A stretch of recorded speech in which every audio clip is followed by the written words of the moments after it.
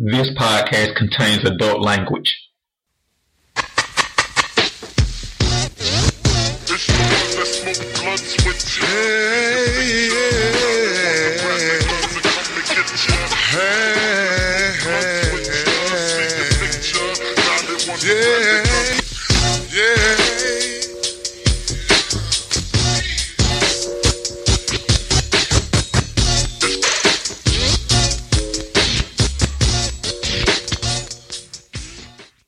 DigitalDarren.com. Today is June 24th, 2020, and we are doing something different.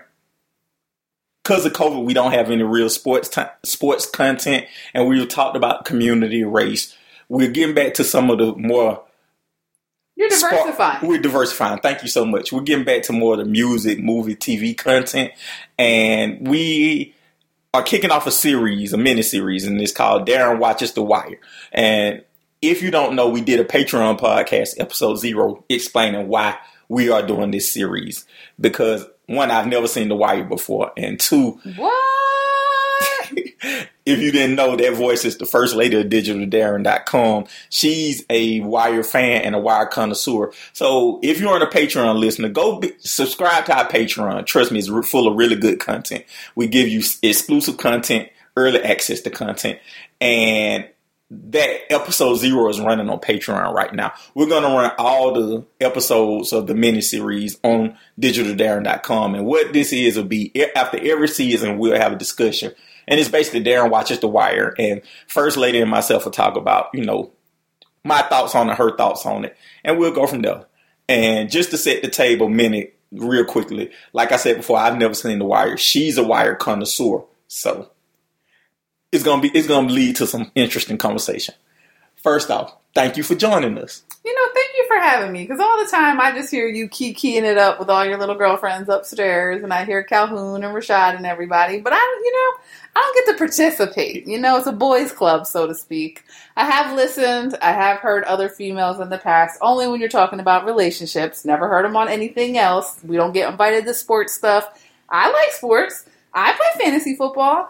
But I don't get invited to those. So it felt really good for you to extend, your hand and say, babe, do you want to do a podcast? Can I watch The Wire with you? Let's do something together. So kudos to you for trying to step up your husband game, which is already pretty good. I'm not going to throw you under the bus in that way. And, do something together. So thank you for having me. As always, it's a pleasure to have you on. And you support my creative endeavors. I appreciate that. But that's not about how great a team we are. This is about The Wire, Season 1.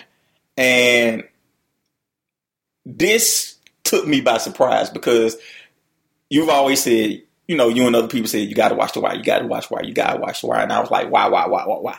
And you were like, during this COVID time, let's watch The Wire. So it started out, you started watching it. Like, I think you were 2 episodes in, and I just said, hey, I'll join in with you. Mm-hmm. So the table was set before I actually started watching. Mm-hmm. And so we can jump in and talk about I went back and watched the first 2 episodes without you. Let's kick it off. McNulty.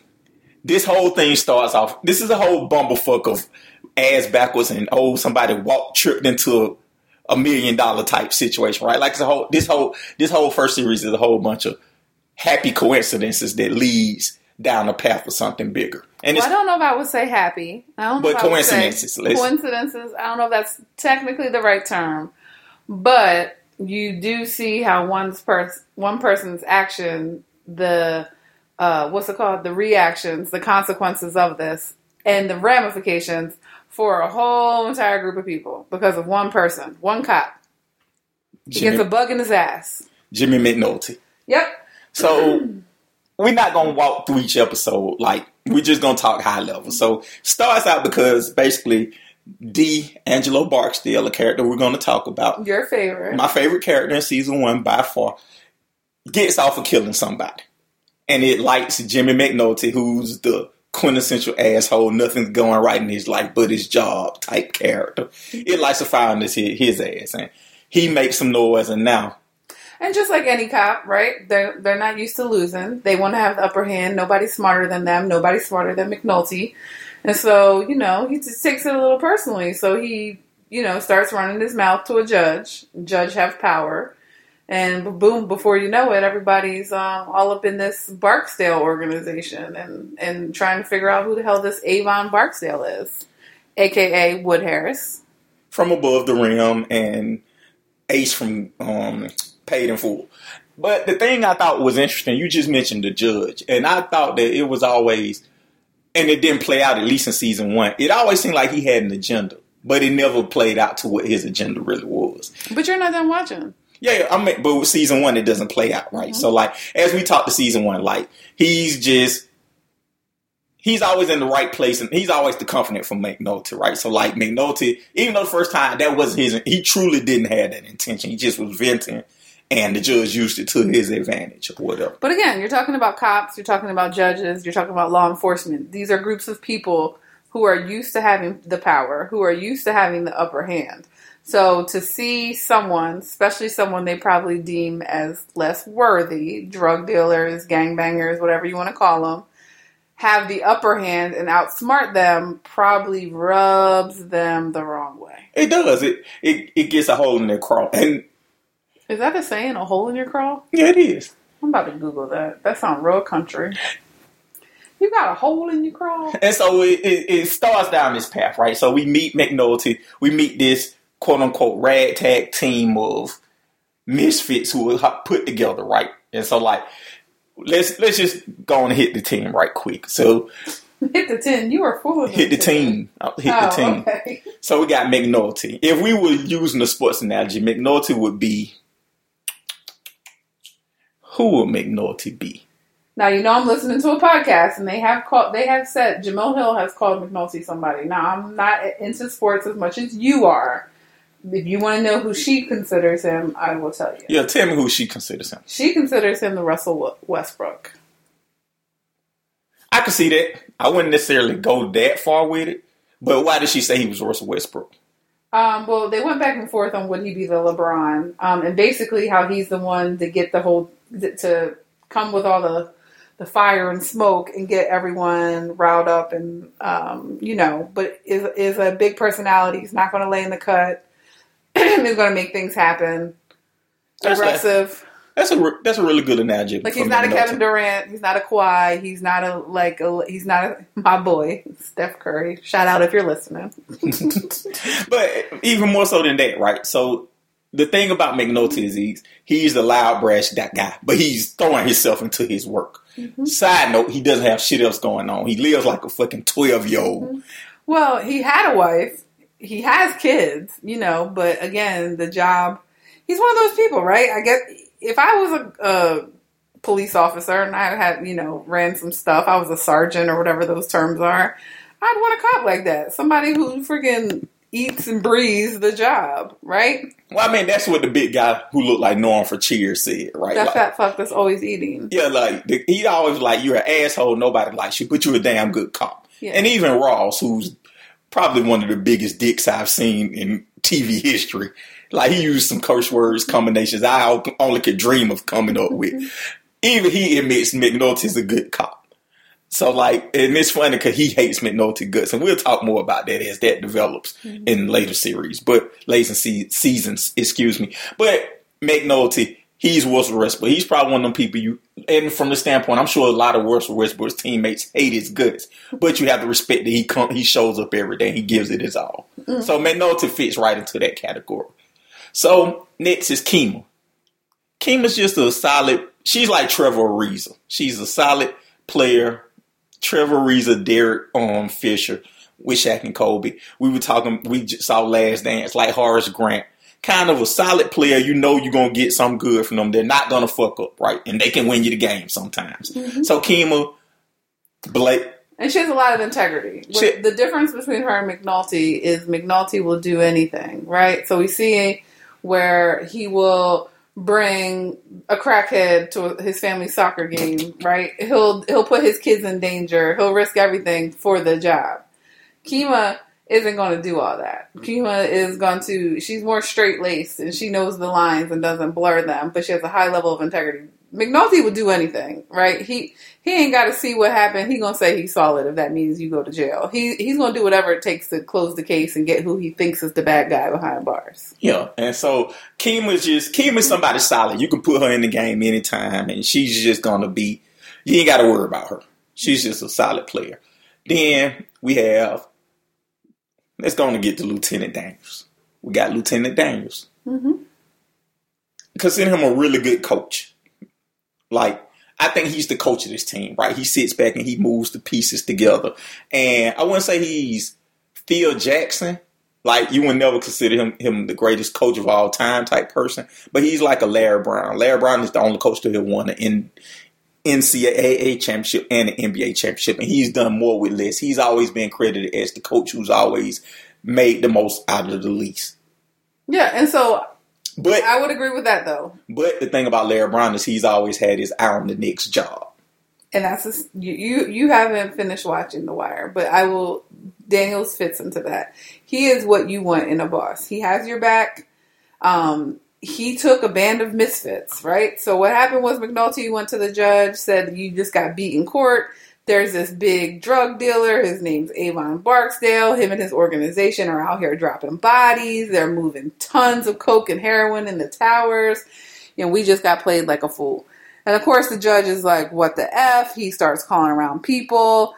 McNulty does not do anything with the chain of command. He completely ignores it. Now he has his supervisors getting calls from their supervisors, which nobody wants. Nobody wants to call from their boss talking about what the fuck based off of what you just told them. So he does all of that. Now they need to know who the hell this Avon Barksdale is. And they put together a squad. And it's a squad of misfits. He sends them losers for the most part. They send them Lester, who's been in the freaking pawn shop unit. No one knows that he's real police. They send him Presbeluski. Let's put a pin in Lester. Let's put a pin in Lester. But as we're describing this misfit team, we can talk about Kima. We could talk about Lieutenant Daniels. And the reason I say that he's Larry Brown is one, he made the most out. He took Scrubs and made the champion. But also, at the beginning, as his character evolved in season 1, he was always looking for another job. Like, he was that company guy saying yes to get ahead. And like, even as it plays out, like, a lot of this is take this so you can get to the next point. Like, I forget the guy name who become the guy who's the deputy at the point. I forget his name. The black guy Burrell, the one who screws him over ultimately. Mm-hmm. He always dangles this carrot in front of him, like, hey, you can get this, you can get that. Play the game.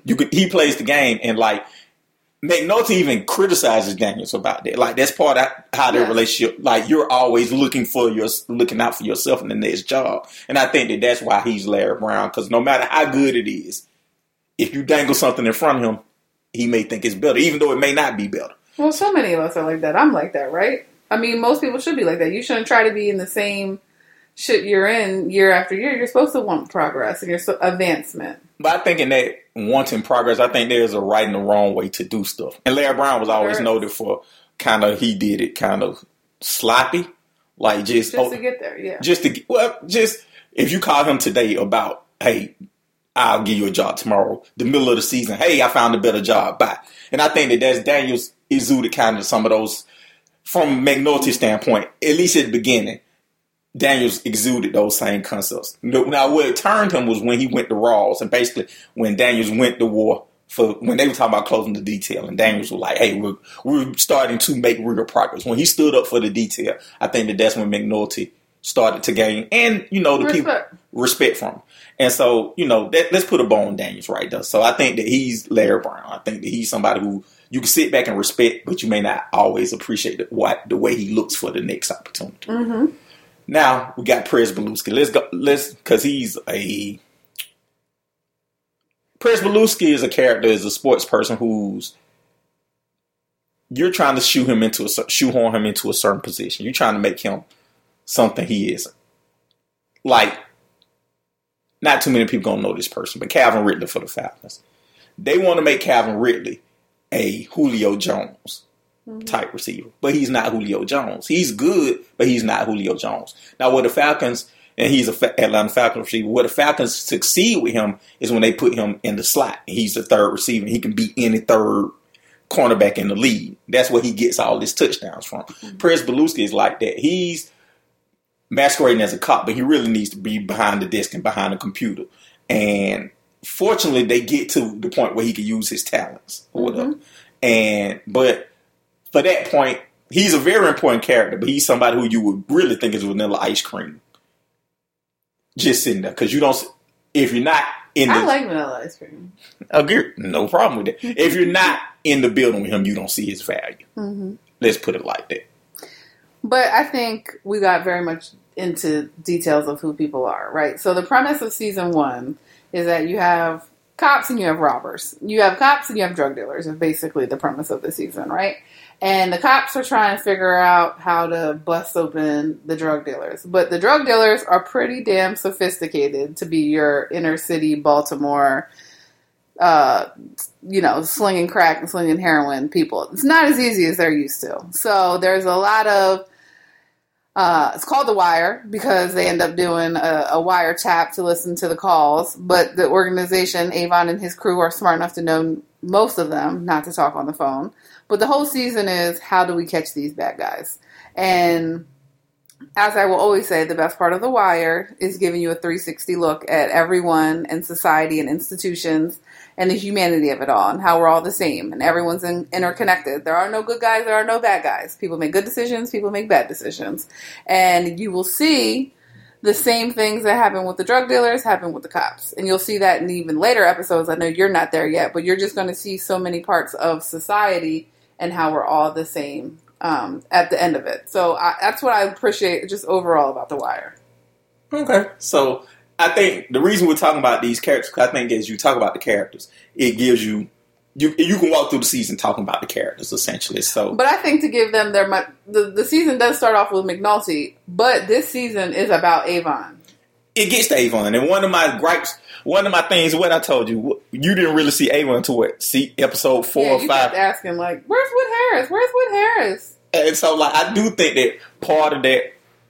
That's called build-up, suspense. It was. You just want to jump all up in it. See, you gotta just slow roll it. No. Anticipation. Yeah, agreed. But take a woman out on a date, show her a good time, cuddle. Whisper sweet nothings. You just want to jump right in it. Yeah, but part of that was, okay, we've gotten past this point. At least show him, because again, to my fault, I was expecting Nino Brown, a character bigger than life or whatever. But when you have an ensemble cast like this, you don't need that per se. Everybody has their own. You don't need one person bringing 90% of the energy to the product. Yeah. With ensemble cast, everybody can bring 5-10% or whatever. Mm-hmm. And, I think that as we you said cops and robbers, and that's a good way of talking about this. You have good guys, you have bad guys. So cops, drug dealers versus or what's supposed to be good guys and bad guys. But like I said, there are no good guys, there are no bad guys. Exactly. So like, as we keep talking about the list of good guys, then we're going to switch to bad guys, and we can kind of make this roll like this. But don't fall into that societal trap. Those cops are not the good guys. Avon is not the bad guy. Yeah, and we're going to get to that. But I think that right now, the cops that we've talked about, I think out of all those, I think that the people we talked about, Perez Belusky, McNulty, Kima, and Daniels, I think Kima is the only quote-unquote good guy. What about Hurt and Carver? Tweedledee and Tweedledum. The muscle. I think they are good guys. I think they're soldiers, right? So, like, you just point them and tell them to go shoot. Like, and not literally, but you know what I mean. Yeah, and everybody needs a soldier. To win a war, you have to have soldiers. They are so key. Even though they're so key, you need foot soldiers to win any type of war, right? And like, they did serve a purpose, and like the stuff that they like, McNulty needed to be on more important stuff, right? Kima couldn't really do it, even though she tried to be. Like, you needed that muscle, and they served that purpose. I think that in totality, they were good guys, but I also think that they can just as well have been bad guys, right? Like, they had that scene that I thought they were going to develop where they took some of the money and like... Were they lost it or were they took it? First time they lost it, right? And like, that was just playing up on their characters being Beavis and Butthead of the detail. But remember in the second, when they wound up getting to the plug house, they took it. And so I thought they were, and maybe they do go somewhere with it. But in season 1, that wasn't developed at all. So season 1, they're good guys. But you could see how they could either move in direction A or direction B. Mm-hmm. And And so far, season 1 is direction. Hey. But again, talking about your good guys, you got cops that took a little something, something. Obviously, that's not good, right? There's no integrity in that. You got McNulty, who's drunk as I don't know what pretty much every season, DUI in it, putting people's life at risk. That's not good. You got cheating on his wife with whatever, running out here, running the smuck. Like, these are not necessarily good actions, right? But these are our good people. And then meanwhile, when you go to the bad guys, you got people who, you know, trying to make a living for their family, or someone who grew up in the game and is trying to do right by their own. Let's say that, because we're going to, again, let's say that part. Let's finish with the good guys, because to your point. You and these damn, stop calling them good guys. Well, let's finish with the cops, because to your point, they aren't presented as perfect. They're presented as working for the community, but they have their flaws, right? Mm-hmm. And so we talked about, you know, pretty much everybody except for Lester. I think Lester's the last one. I mean, you have a couple of others, like Signor the black guy, when he dressed like a crackhead. Oh, yeah, but he doesn't really contribute. He's just like... Damn. No shade. He's just like he's just like gun fodder, right? Like, he's just... Well, he's an in-between between Herc and Carver and Kima. He's like that role in between. Still solid, still needed, but it's not as effed up and stupid as the others. Then you have... Don't forget the other scrubs he was sent. You got my man that was snitching on McNulty and was just going back and telling Rawls everything. And then you got the two drunk motherfuckers who don't want to do anything but get drunk. And the one dude gets effed up by Bodie, my boy Bodie. And it's funny because those two, if they have 10 minutes of screen time in the whole first season, I'd be surprised combined. Mm-hmm. But it's just, they brought what you needed, right? It hit the nail on the head what type of detail, what type of crew Daniels got with them, right? So, like... And again, these good guys, I'm not going to call them good guys, cops. Quote unquote good guys. The ones you want to keep calling good guys, these motherfuckers are just showing up to work, want to know about overtime, want to basically exploit the system and make money off the taxpayers and come into work drunk. And this is the actions of our good guy team. And so I think the flip side of it, and they made this comment, even the guy you were talking about is just throwing the crime on somebody just to move on, right? Like, just to get paid and go to the next thing, yeah, right? There's so many of this where, hey, what about overtime? Hey, what about this? Like, and again... They cut corners wherever they could, and regardless of what you think... And lazy! Regardless of what you think about everybody else on the team, personally, as a team, they didn't cut corners. Like, individual. Kima doesn't cut corners. McNulty doesn't cut corners. Daniels doesn't cut corners. Przybylowski doesn't cut corners. Now, they may have all their flaws outside of work or whatever, or even in specific parts of work, but the things they're good at, they don't cut corners, and they're really good at it or whatever. I don't know if I would agree with that, because McNulty cuts a shit ton of corners if he thinks they're the corners that should be cut. That's the difference. Now, Kima, she's a rule Daniels follower. Is straight. And Daniels is a rule follower, too. And I think Przybylowski is, too. From the same unit. I'd be Season 1 Przybylowski. I'd be on the fence with it. But McNulty, sure as fuck, he's going to cut a corner if he thinks that corner shouldn't be there. If he don't like that corner, he's cutting it. Touche. That's a good point. So, that rounds out pretty much the cops, except for my second favorite character of season 1. Lester Freeman. Good old Lester Freeman. Sound like a pervert. That's my guy. No, I'm just saying Lester, child molester. What were your thoughts originally when you saw Lester? Like when you first seen him in the show? I mean, the show just steps him up to be a quiet, probably doesn't add much value type guy. He's sitting there sandpaper and making like miniature furniture. Like, who is this guy? And like you said, everybody just thought he was in pun and he wasn't really. Again, this is a detail everybody pretty much ain't worth a shit except for the people Daniels brought with him, right? So this is just another motherfucker not worth a shit who is on my detail or whatever. And it's interesting, too, because this goes back to the point you never know or don't underestimate somebody, right? Like, in real life. Like, it could... Yeah, just because one person, however you met them, you thought one thing, you don't know where they've been from or their capabilities or what they have. And then they didn't even know what Avon looked like. They had no idea what he looked like. He had no record. He had no driver's license. He had nothing officially on the books. And so this guy is supposed to be the biggest kingpin of Baltimore, at least West Baltimore. And they have no idea what he looks like until Lester hears that he used to be a boxer and he has ties in the community and goes down and gets a picture of him. They didn't even know who he was. And another good piece of detective work, they didn't even know how to get to the wire or what number to use until Lester saw the number. Until written on the wall at the stash house. So a lot of this stuff, at least decent police people, right? So maybe flawed individuals, but decent. We'll say the Daniels, the Kimas, the McNultys of the world, or decent police, right? Like everybody say they decent police, they're decent at their job. They would hit a wall without Lester or Lester's character. No, it's a totally different show. There is no wire. Exactly. There is. I mean, Avon lives, goes on to live a beautiful life, continuing to rack up stacks. Everyone's cool. And Lester is Tracy McGrady.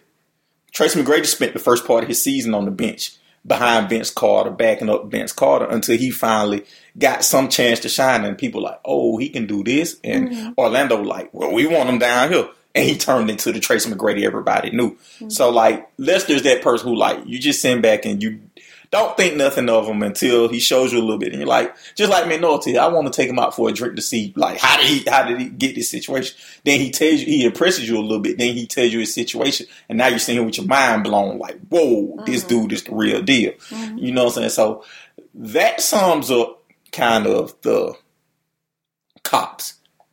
Mm-hmm. When you agree? Yeah. Let's get to the drug dealers. Mm-hmm. Who do you want to start with? So let's start with Avon, right? Let's work our way from the top down. So you have Avon, who's the leader of this crew, the Barksdale organization, as they like to say. Avon is someone who comes from a long lineage of drug dealers in the West Baltimore trade. His dad was a drug dealer. His uncle was a drug dealer. His grandfather was a drug dealer. Hold up, but I don't think they play on that on season 1. You see it a little bit. You see it when he goes to see his uncle, when he talks about family with D'Angelo, and you'll see it in later life. He is a product of a drug dealing lineage. I think that comes in at the end of season 1 with his sister. Yeah. That's when it kind of brings it.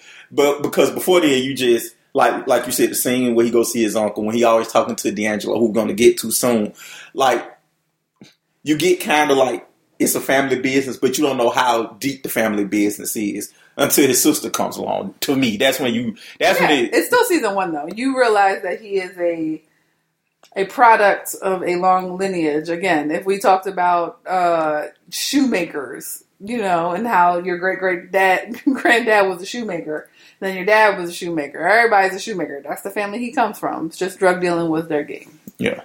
So I think that the thing I complained about was something brilliant about Avon. Like, just like the police never saw him, the show never showed you Avon. Or like, he don't have that many scenes until the end, until everything starts getting untangled. Mm-hmm. Avon doesn't have that many scenes. Not in the beginning, yep.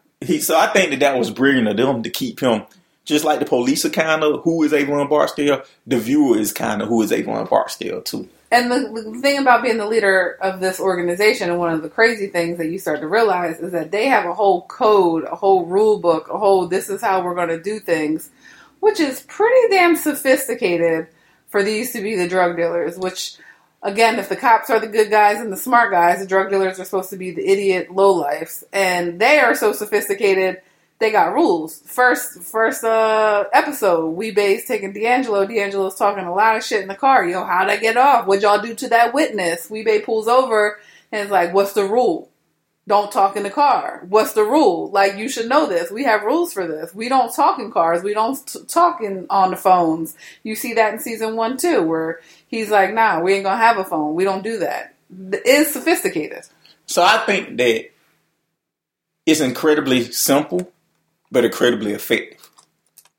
Like, they aren't using, like, at least in season 1, they do use some codes, and we'll get to that.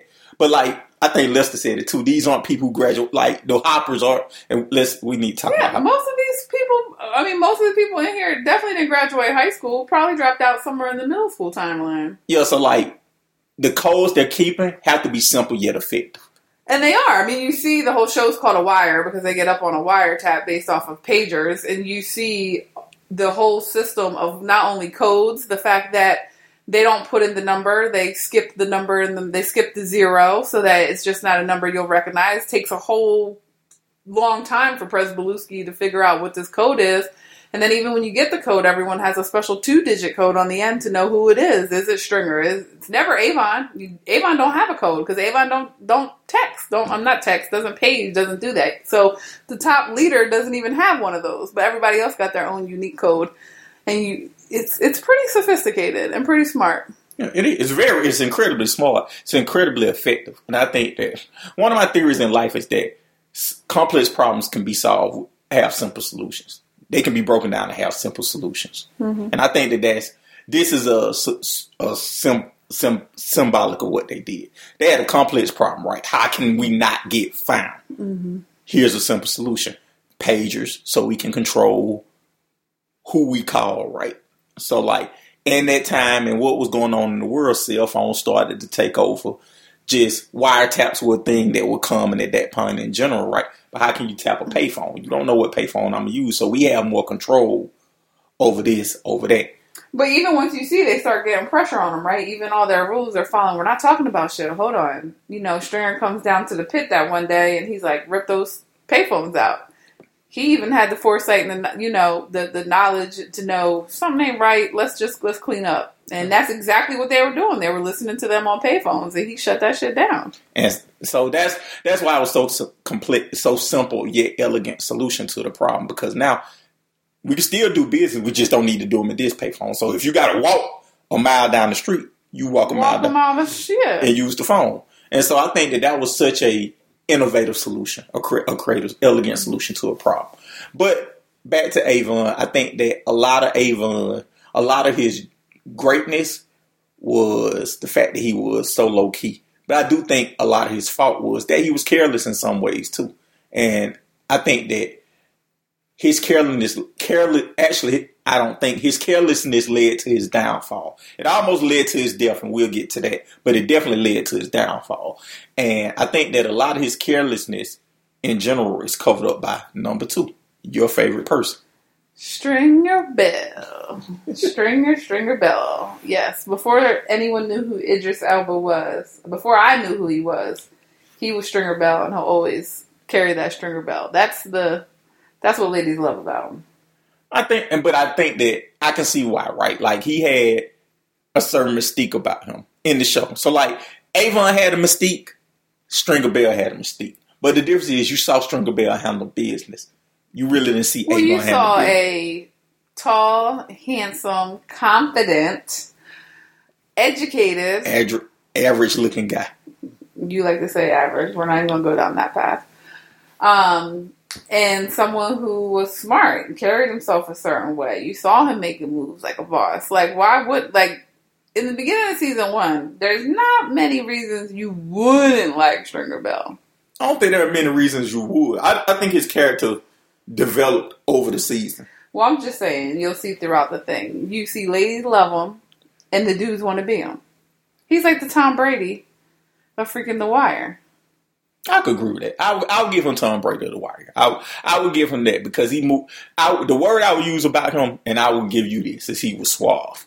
Suave. Like, I know he's supposed to play James Bond at some point or whatever. He carried himself like that in The Wire. Like, he always was. Season 1, he always presented himself as being in control of the situation, never too hot-headed. Whereas Avon, he would lose his cool a lot of times. Stringer Bell always seemed to be in control of himself and the situation. Mm-hmm. And he was the one who was actually doing the business. So like you said, him pulling out the phone blocks, that wasn't something Avon told him to do. That was just something he had the foresight to do himself. Mm-hmm.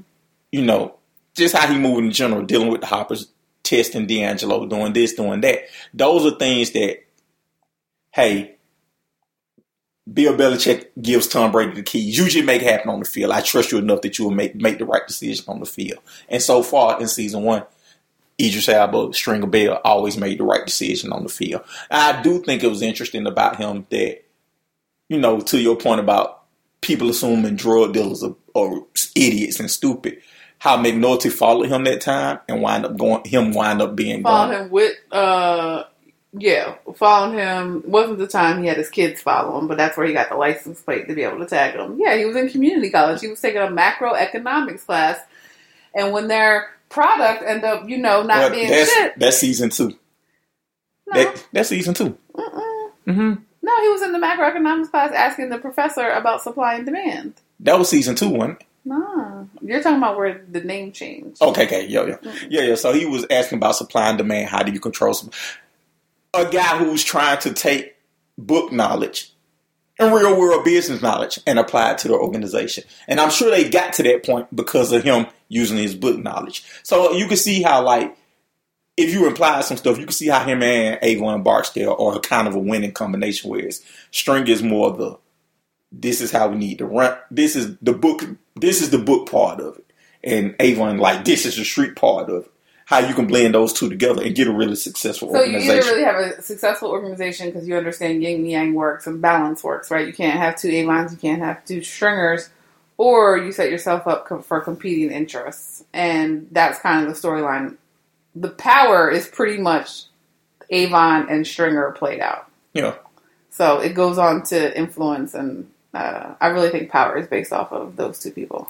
Agreed. And I think that season 1, that's a winning combination, right? Like, Avon can see the street. You can see Avon can see the street shit. Stringer Bell can't really see. But Stringer Bell can see how to move that Avon can't see. I think you had a really good point. I would love to see a prequel to The Wire to see, you know, how it all comes together. You know, what, especially since a part of The Wire we haven't gotten there is a kids season that is in season 4.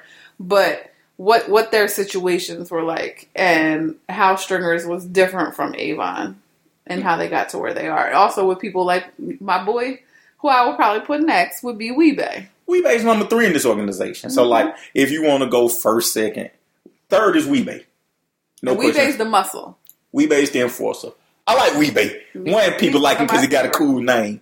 2, I did not know he was the guy I did not know the meme guy was. Oh, the all snap meme. Yeah, I did not know he was in The Wire. Like, when I first seen him, when I told you, I was like, that's the meme guy. Yeah, I was like, that's the meme guy. Wee-Bey is one of my favorite characters in the show. Mine too. And what's very interesting is that the show does not paint him. None of his actions on paper should lead you to be a fan of him. His whole purpose is to fuck people up. To kill people. Like, point blank, period. He is the one that kills people. In what world is that? He's not a Frank Castle. He's not out here like with some, you know, altruistic that we need to rid the world of. He doesn't have a moral compass. His job is just to get rid of motherfuckers so we can keep making our money. Exactly. And on paper, you're not supposed to like that. Everybody I know who watches the show, like, I've talked to several people outside of you about the show. What? Everybody likes his name is one of the names that always come up, right? Okay. And I like Wee-Bey. Like, he's definitely a top 5, probably top 4 favorite, top 5 definitely favorite character of mine.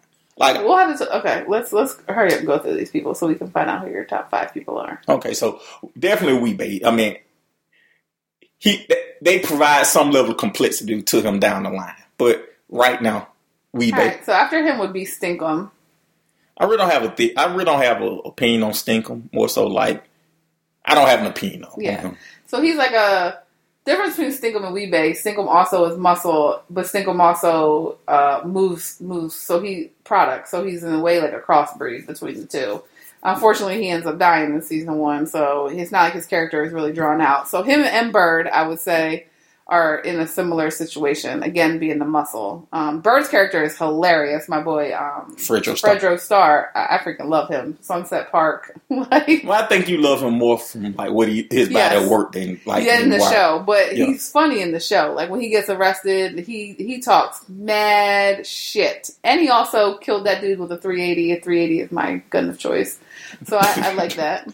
But I do think the thing about Fredro Starr is that, and every time he's played a similar character in different movies. I mean, Wood Harris as well, right? We talked about, I mean, like, these are definitely typecasted people. It's not like Wood Harris wasn't getting the call. What was my man's name? And Antoine Fisher, he ain't getting that call. Like, he couldn't be Chadwick Boseman in Black Panther. Yeah, he ain't Chadwick. He's not gonna play Jackie Robinson. Like, but he's gonna do the hell out that urban city. Yeah, and so same thing with Fredro Starr, right? So like one of the things you like about him, and even he does this even in Onyx, the album Back the Fuck Up. I remember having this as like a little 12 or 13-year-old kid. Your mama must not have known. No, my parents knew. You had an album called Back the Fuck Up? That was the name of the album. And your mom was okay with that? It was all one word, so she couldn't figure it out. But anyway, don't underestimate your mom. But my dad and my mom, they couldn't figure it out. But all that to say was that Fredro Starr, he can go in. One of the things he's unique for is he can go into this ultra mad character, and he has to look with the bald head and kind of the voice and like he can scowl his face up a little bit. Like he gets into that point, right? So like, you know, we're gonna get to kind of outside of cops and robber character, good guy cops and drug dealers characters, and you know he has an interaction with probably my second favorite character. Yeah, so there's a other category that actually has both of our favorite characters in it. Yeah, so we're gonna get to that, and so, but all that to say, what he's typecast for, he does a really good job of in The Wire, even though he doesn't make it past season. So I would say the one down would be your boy, your favorite would be D'Angelo Barksdale, the nephew or cousin. I'm pretty sure nephew of Avon. I can write a dissertation on D'Angelo Barksdale. Damn, he's my favorite character by far, and it's amazing. I told you this. He reminds me of me if I was in that situation. If I was born into a family of dope, and my uncle was the man, I would be making the same mistakes he made. Sympathetic to people who trying to do better. Trying to look dressed materialism, hoes. Like hoes and materialism would be my downfall. Plus me being a good guy would be my downfall. So it's a toxic combination of being a good person but liking bad things. And on top of that, this is a 21, 22-year-old motherfucker, right? So like the fact that even though he is mature, he's still young, right? So like the things that get us at that age don't get us when we're older. So like a 21, 22-year-old Darren would be falling for hoes, clothes. But I would see somebody trying to do better. And in a game where I don't need to be showing love, I'll be showing love. Like go ahead. I was going to say, I used to, when I first saw The Wire, my first couple of times, I did not like D'Angelo. But now that I have matured and softened, I do. I see the good in him and the conflict in him. And he does this. I mean, season 1, a lot of ways revolves around him. I mean, it starts with him getting off. It progresses through all of his ups and downs. And he's a main character. And make note to him of the main characters of the show. Yeah. And he's conflicted. He was born into a drug dealing family. So he follows the footsteps. He works under Avon several moves below him. He was doing well in the beginning of the show, running one of the towers, which is the prime real estate for the drug game. He F's up and shoots someone, and as a result is demoted to the pit. And you see him trying to school the new generation and trying to look after some of the young boys. And one of my favorite scenes is him explaining chess. And that chess explanation to the kids that were actually playing with a chess set but playing checkers and trying to explain to them how chess moves was him trying to explain the world. And little did they know when he was explaining what a pawn is that he was explaining to them what they are. Yeah. I think that 2 things showed me D'Angelo. One, when he wrote that letter. He's an idiot. Like, that was so funny. When he wrote that letter with, basically, the show starts out, the whole premise of all this is that William Gant gets killed. William Gant gets killed. And they're talking, D'Angelo gets off. And, D'Angelo kills somebody. Eyewitness is William Gannon. He gets off and he gets killed.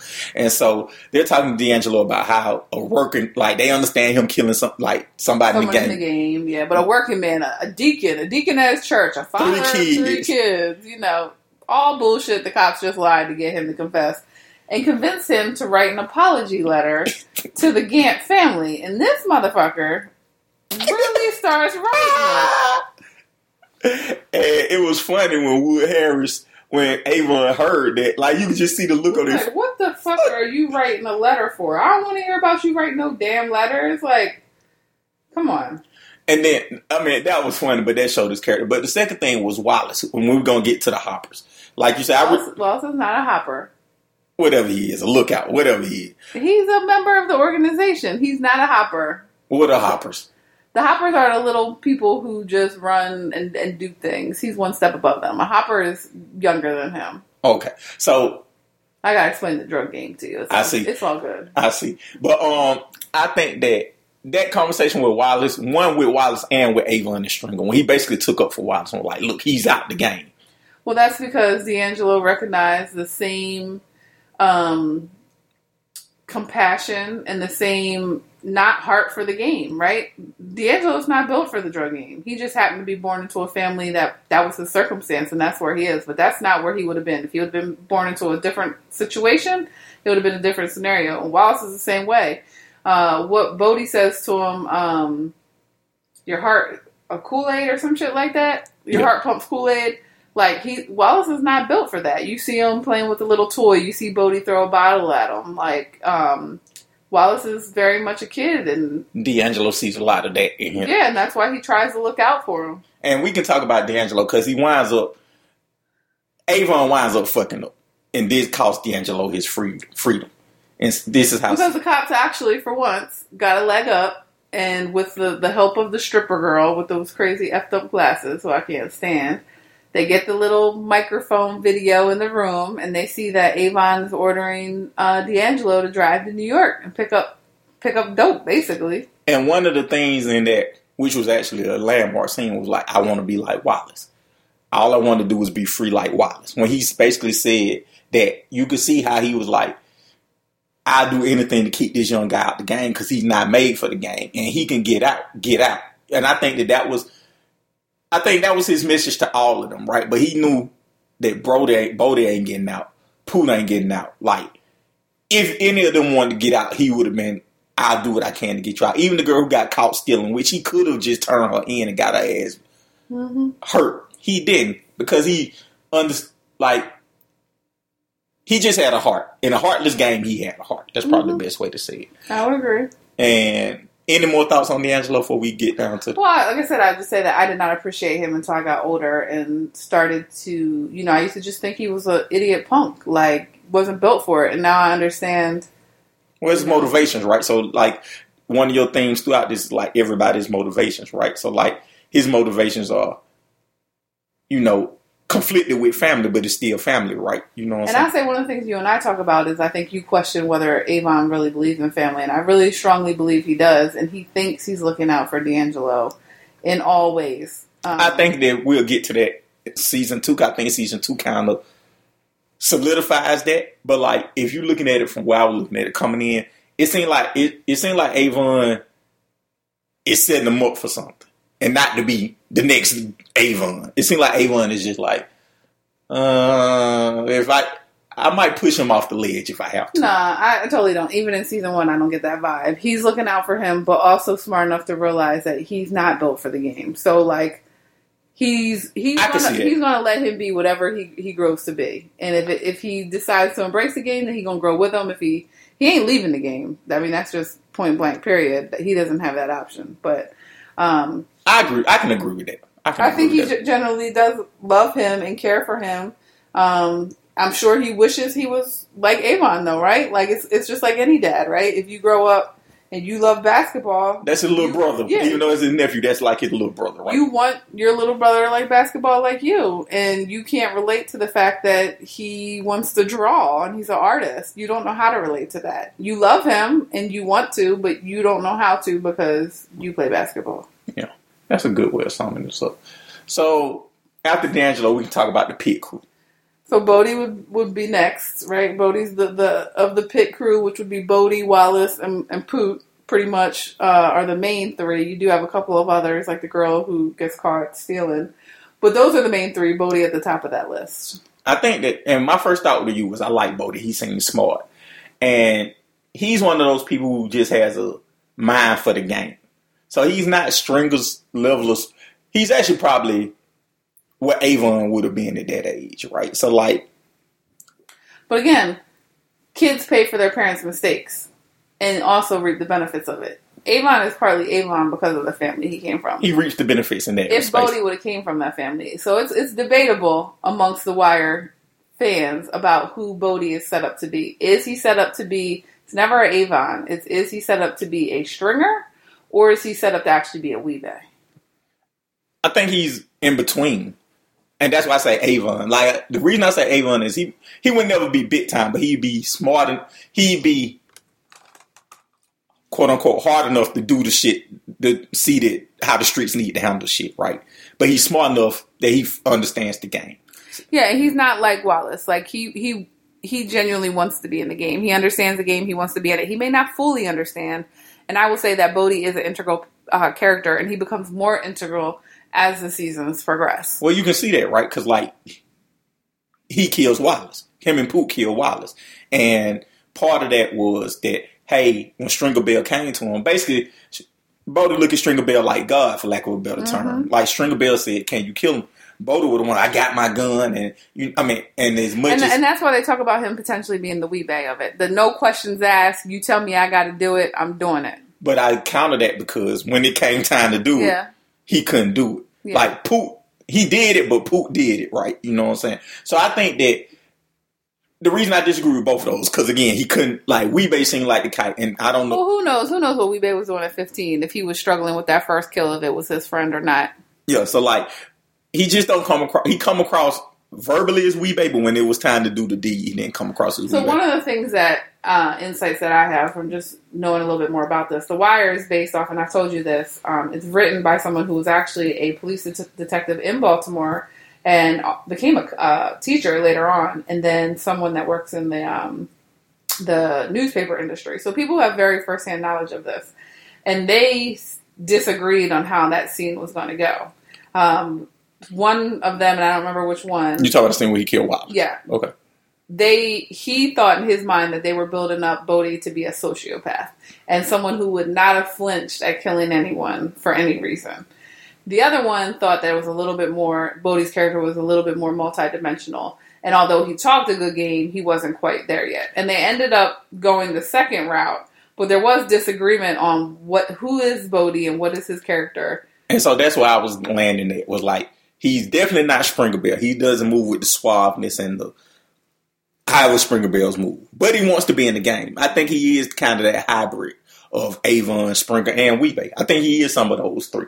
Like, I'm not saying 33. I mean, the person that's below that in a way is a little bit of a stinkum. So maybe he would, if we would have seen more of stinkum potentially, but we will see more of Bodie. Bodie reminds me a lot of my brother. So I have a sweet spot for Bodie. Okay. Brodus Preston is his real name, which we learn when they serve that word at his grandmom's house. And you see Bodie get effed up by the police several times, right? Like that's one of the things about this too. You don't consider it, but the police F him up. I would say this. If there was a second main character on the drug dealer side, it's Bodie. Bodie. Stop on the R in it. Bodie. Bodie's the second main character behind D'Angelo. Mm-hmm. So we talked about Wallace several times. It's time to get to Wallace and Michael B. Jordan. He's one of the pit crew. Yeah, this is the first time I ever saw Michael B. Jordan. I think that he's a lovable character, right? For sure. Like, he's in the pit. He's innocent. He's just there because he has to be there, right? Like, he said, my mom drinking, I hardly see her. Like, his mom is still alive. Yeah. Didn't give a fuck about him. I haven't seen his grandma since he was 9 or whatever. And he tried to go to his grandma's, right? He went down to the Eastern Shore, and the Eastern Shore ain't shit in the Eastern Shore. He never heard crickets. He's hearing that for the first time. He missed Baltimore. He came home. And again, your boy D'Angelo tried to warn him. And without saying... You come back, they're going to kill you. Yeah, without saying it point blank, he told him, like... He gave him all the warning. And that's another thing that I like. How many times in life has someone told you what they needed to tell you, but you couldn't hear it? Because you weren't ready to listen to what they were saying, or you didn't know. Yeah. So I think that, we fast forward through a lot of stuff. Wallace still is a child at heart. And even though he was part of the pit crew, he was the one who saw some grown man shit. Like, we made him disfigure another character in the others we're going to talk about later. Yeah, so he saw basically he's the reason Brandon got killed. We're going to talk about who Brandon is. Their stash house got robbed, and he saw who did it, and he happened to be at the local, not corner store, but like little, Philly cheesesteak place. Getting a crab cake maybe, and saw the boy. And so he called D'Angelo. D'Angelo called Stringer. Stringer called his people. Before you know, that dude's dead. Body laid out behind his house. Gruesomely killed. Eyeball poked out, burnt, all sorts of things. And for a young kid who's not built for that already, I mean, it messed with him. He saw it as he caused his death. Even though he didn't pull the trigger or burn him or gouge his eyes out, it's because of him that this dude's no longer breathing. And that's really heavy for a grown person, let alone a little kid. Yeah. And somebody who doesn't have a heart for the game, right? Yeah. So, I think that Michael B. Jordan character Wallace was the heart of the wire. So like, it's like when you talk about good, he's innocent. He's innocent. Yeah. And you see what happens to innocent. Yep. Especially when innocent tries to be in a world they probably shouldn't be in. Oh man, on this, he gets thrown into kids pay for their parents' mistakes, right? So because of that, he's in the world. That's all he knows, right? That's all around him. Mm-hmm. And so he was thrown into a world he just wasn't supposed to be in. Yeah. And that's probably the best way to sum him up. And last in the pit crew, we got Poop. He's just probably reminds me of what I think you would have been at that age, which is just a hornball. No, I'm telling you, D'Angelo is who I would have been. But Pooh is just a hornball. All he does, he has phone sex on a freaking payphone, talking about, I'm going to do things to your 3 holes and make you look like a glazed donut. Like, this dude... I see you remember that part. Yeah, I do. So Pooh wasn't that interesting a character. I mean, he just, every crew got a womanizer, but right? He provides some comic relief. He does, but I was more surprised that when they killed Wallace, how he went. Yes. Like, when it was time to be gangster, Pooh was gangster. Whereas you can argue that it was either gangster or it was him trying to get something over with that was really hard. That's probably the better way. So, like when you hit a deer and then you kill it. Yeah. So that's the better way of looking at it, because, like, as we talk about these 3, we'll call them the pit crew. Pooh and Michael B. Jordan and Wallace actually lived together. Yeah. So they were, and Pooh was the one that gave them the money to come back up. Yeah. So like they were really cool. Like, Brody, like, if you want to look at a clique, they were a mini clique inside of the big clique or whatever, right? Bigger clique. So like, yeah, just like D'Angelo, they're supposed to be a little clique. The Stinkums. Yeah. D'Angelo is the in between the big dogs and the little dogs. Yeah. And it's just interesting that was the most interesting thing about Pooh in season 1, was that he did that and regardless of his motivations. Like, I would have never thought he did that. So that wraps up the drug dealer side of it. So now let's get to the others. Yeah, and there's 2 main others. You got your favorite guy and my favorite guy. You go with your favorite guy. My favorite guy is Bubbles. So he is your neighborhood, gonna call him a crack addict, but he's not on crack. He's actually on heroin. But how can you not love Bubbles, right? Like, just like anybody else, he has a problem. It's heroin. He can't stop getting high. But think about all the redeeming qualities of this dude. Him and his boy Johnny, his white boy, they're always scheming, trying to get high. Johnny gets effed up. That's a big part by Bodie and his crew, because he's down in the pit trying to get high. The whole reason Bubbles becomes a snitch for the cops, and really is the best snitch of all time. If you ever want to snitch, he's the one to get. He does an outstanding job. He's really smart. Well, junkies, right? They know everything that's going on the street, and like you said, nobody's assuming them. Like, but he can use he can harness his powers, right? Most junkies are just too all over the place. Like, he actually has these moments of like he's a super junkie. Like, I love Bubbles, and he's kind, he's compassionate. And his heart's in the right place. He just has a fatal flaw. Yeah, and his fatal flaw is drugs. And I love that guy. Like, he cracks me up. Him and Johnny and their little schemes to get things done. Johnny's a little weird to me. Partly because, you remember the movie Kids? Yeah, I seen something about that. Like, him and Rosario Dawson was in it or something like that. You never seen the movie Kids? Oh my gosh. Ain't it like some sexual deviant movie or something like that? I'm surprised you've never seen it, but it's probably good for you, because I know you remember. I know how you told me about like how HIV was scary as a kid, and you watched on TV about the dude named Darren. Oh yeah, the Kids movie would have scared the shit out of you. But he's the main character in Kids, this dude Telly. Anywho, I digress. That's a big movie. I'm surprised you haven't seen that. When we talk about revoking these cards, it's not a black movie, but it's just like, who hasn't seen Kids? It was huge back in the day. Give a quick synopsis. What it's about? It's about crazy young adolescents and the shit they get into, mostly about sex, and it has to deal with HIV. Okay. But it's one of those crazy movies where like every kid wants to watch it because it's like you said, sexual deviance. Like, you're like, oh, this is crazy movie, but parents kind of want you to watch it because they know that it's like a scare you straight type situation. So as much as they don't want you to see that stuff, they want you to see that stuff. So If it's on Netflix, we might be watching it. Back to Bubbles. So I love Bubbles. I mean, you see Bubbles through, again, all the ups and downs. He's a snitch. He really is how they even get into any of the stuff to know who's who and what to do. And he's awesome. He's great. And he's going to be around for, a while. He's a major part in this Wire story. I do like him and Kima's relationship. Because we didn't say about Kima, she gets shot. Yes. That's the MacGuffin for the second part of season 1. She basically gets shot. Now the pressure's on to get these fucking cop killers. Mm-hmm. And that spurs on the whole, let's get this Barksdale organization type thing. Mm-hmm. And how he reacts to that. He cares for her. And she cares for him. When he was trying to get clean right before that happened, and she was going to help him. She was going to get him some furniture, some clothes, It's a friendship. It's not just a snitch.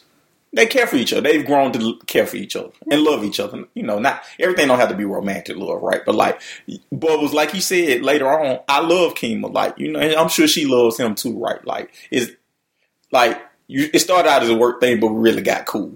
And you see him try to get clean. You see him go with his boy Johnny to the Narcotics Anonymous meeting, and he starts drinking the Kool-Aid, and he wants to try. You even see him find his sister, and all that stuff. And I think sometimes it's easy to forget that those type of people have people, right? Like he wasn't a baby junkie that just grew into an adult junkie, right? Like he has a family somewhere, right? And this is, I think he got a kid and everything. It's easy for us to kind of put those people in that box and not really, to take away their humanity in a way. And I have to remember not to do that, because it's easy. Yeah. So...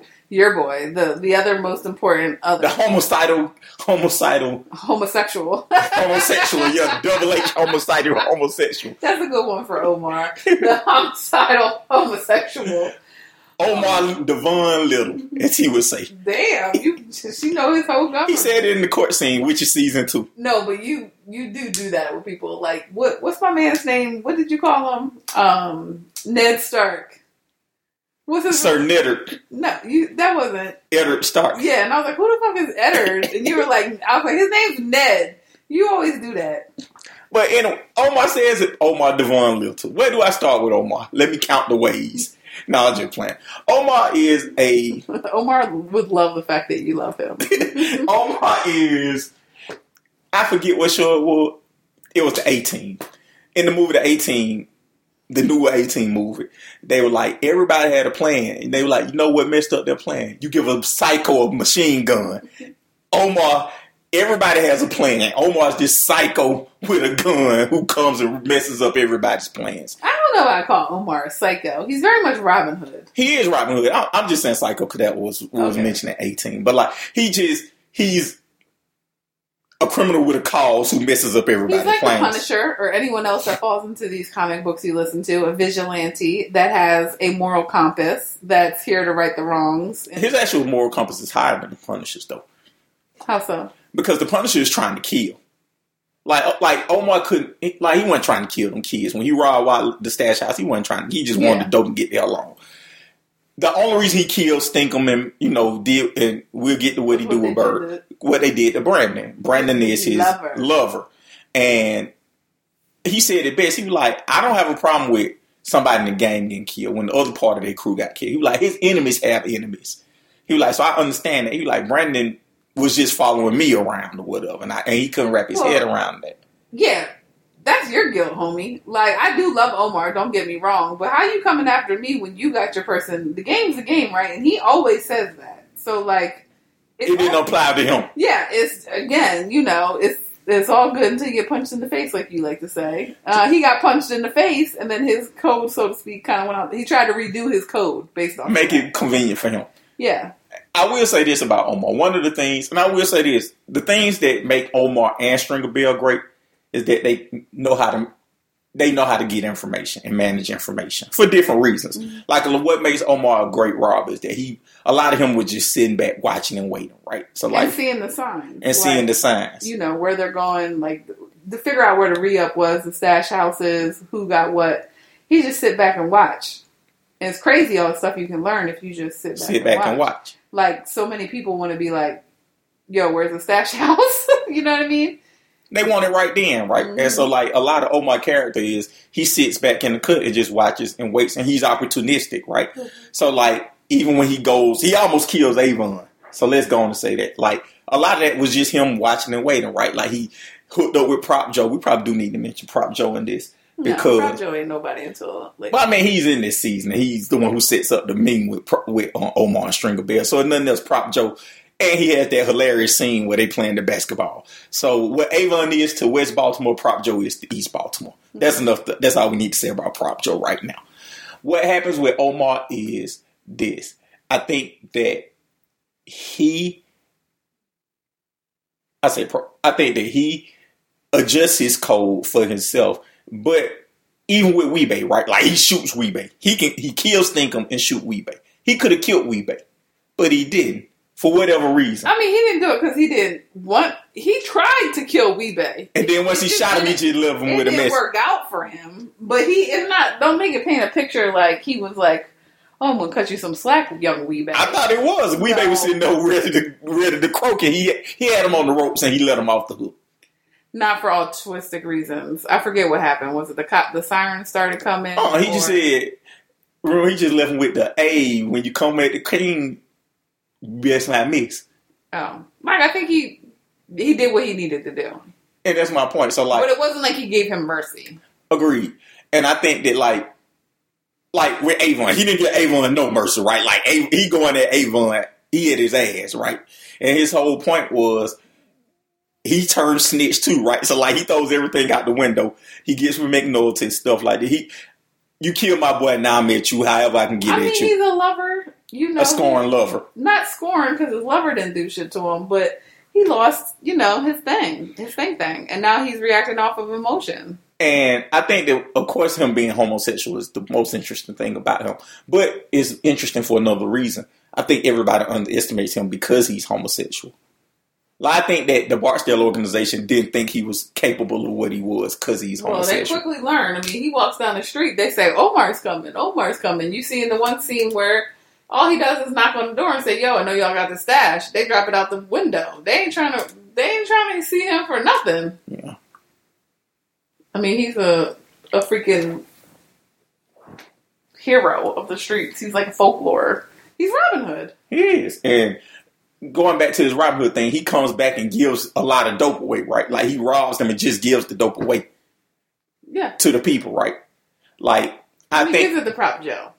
He gives it to Prop Joe, but remember, he gave the girl some, too. Well, the girl, they have a symbiotic relationship. He stays over there so he can watch stuff. She tells him stuff, and he gives her dope. Yeah.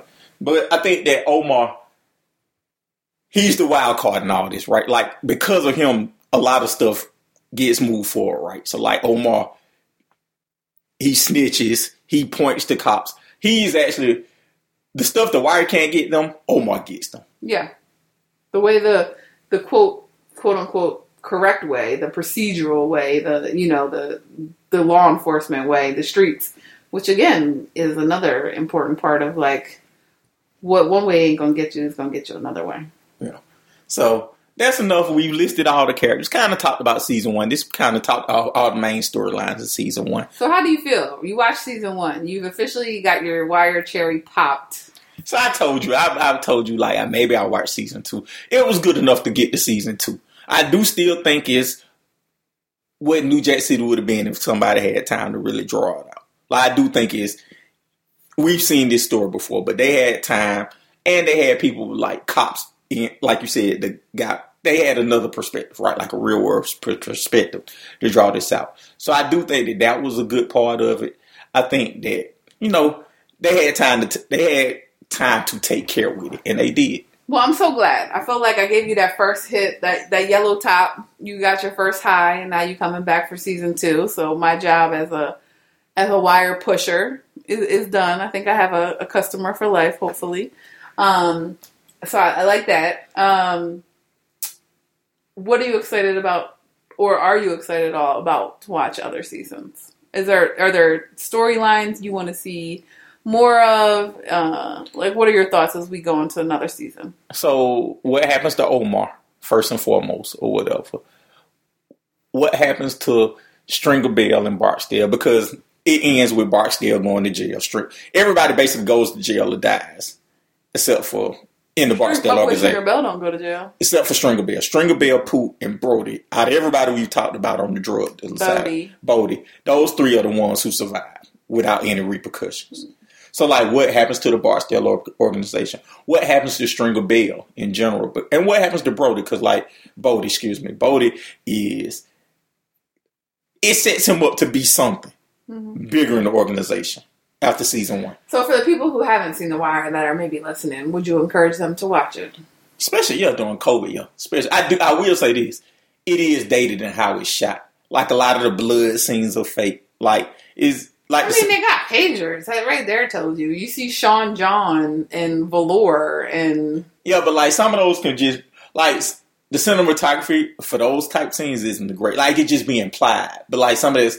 Like, You're so bougie. You always talk about cinematography. Yeah, I'm just saying. Y'all didn't know that Darren went to the NYU film school, did y'all? Because he does talk about this. This is real life. When we go to see a movie, he'll be like, I love the cinematography. I'm like, I don't even know what that means. Nah, it's just one of them things where it's like, how it's shot matters. A bad movie can be made into a decent movie with how it's shot. And a good piece of content can be less than what it is from how it's shot. And that's... The Wire isn't that, but you can tell, you can say, hey, this was shot before, like... I get it, Martin Scorsese. Yeah, so I would say what happens to Omar and what happens to the Barksdale organization is kind of the most interesting thing. Also with Kima, right? Because we leave season 1 with Kima in a coma, I think. Yeah, so... Well, I would say, like, once you actually post this, I would say if any of your listeners want to get on with us, we should invite them so we can have a well-rounded Wire talk. It doesn't need to just be a Darren thing. Well, you don't have to say your real name. No, you can bleep that out then. I'm a little lazy. I might not say it. Damn! Come on now. All right, so top 4 characters in the show after season 1. Bubbles. Stringer Bell, Omar,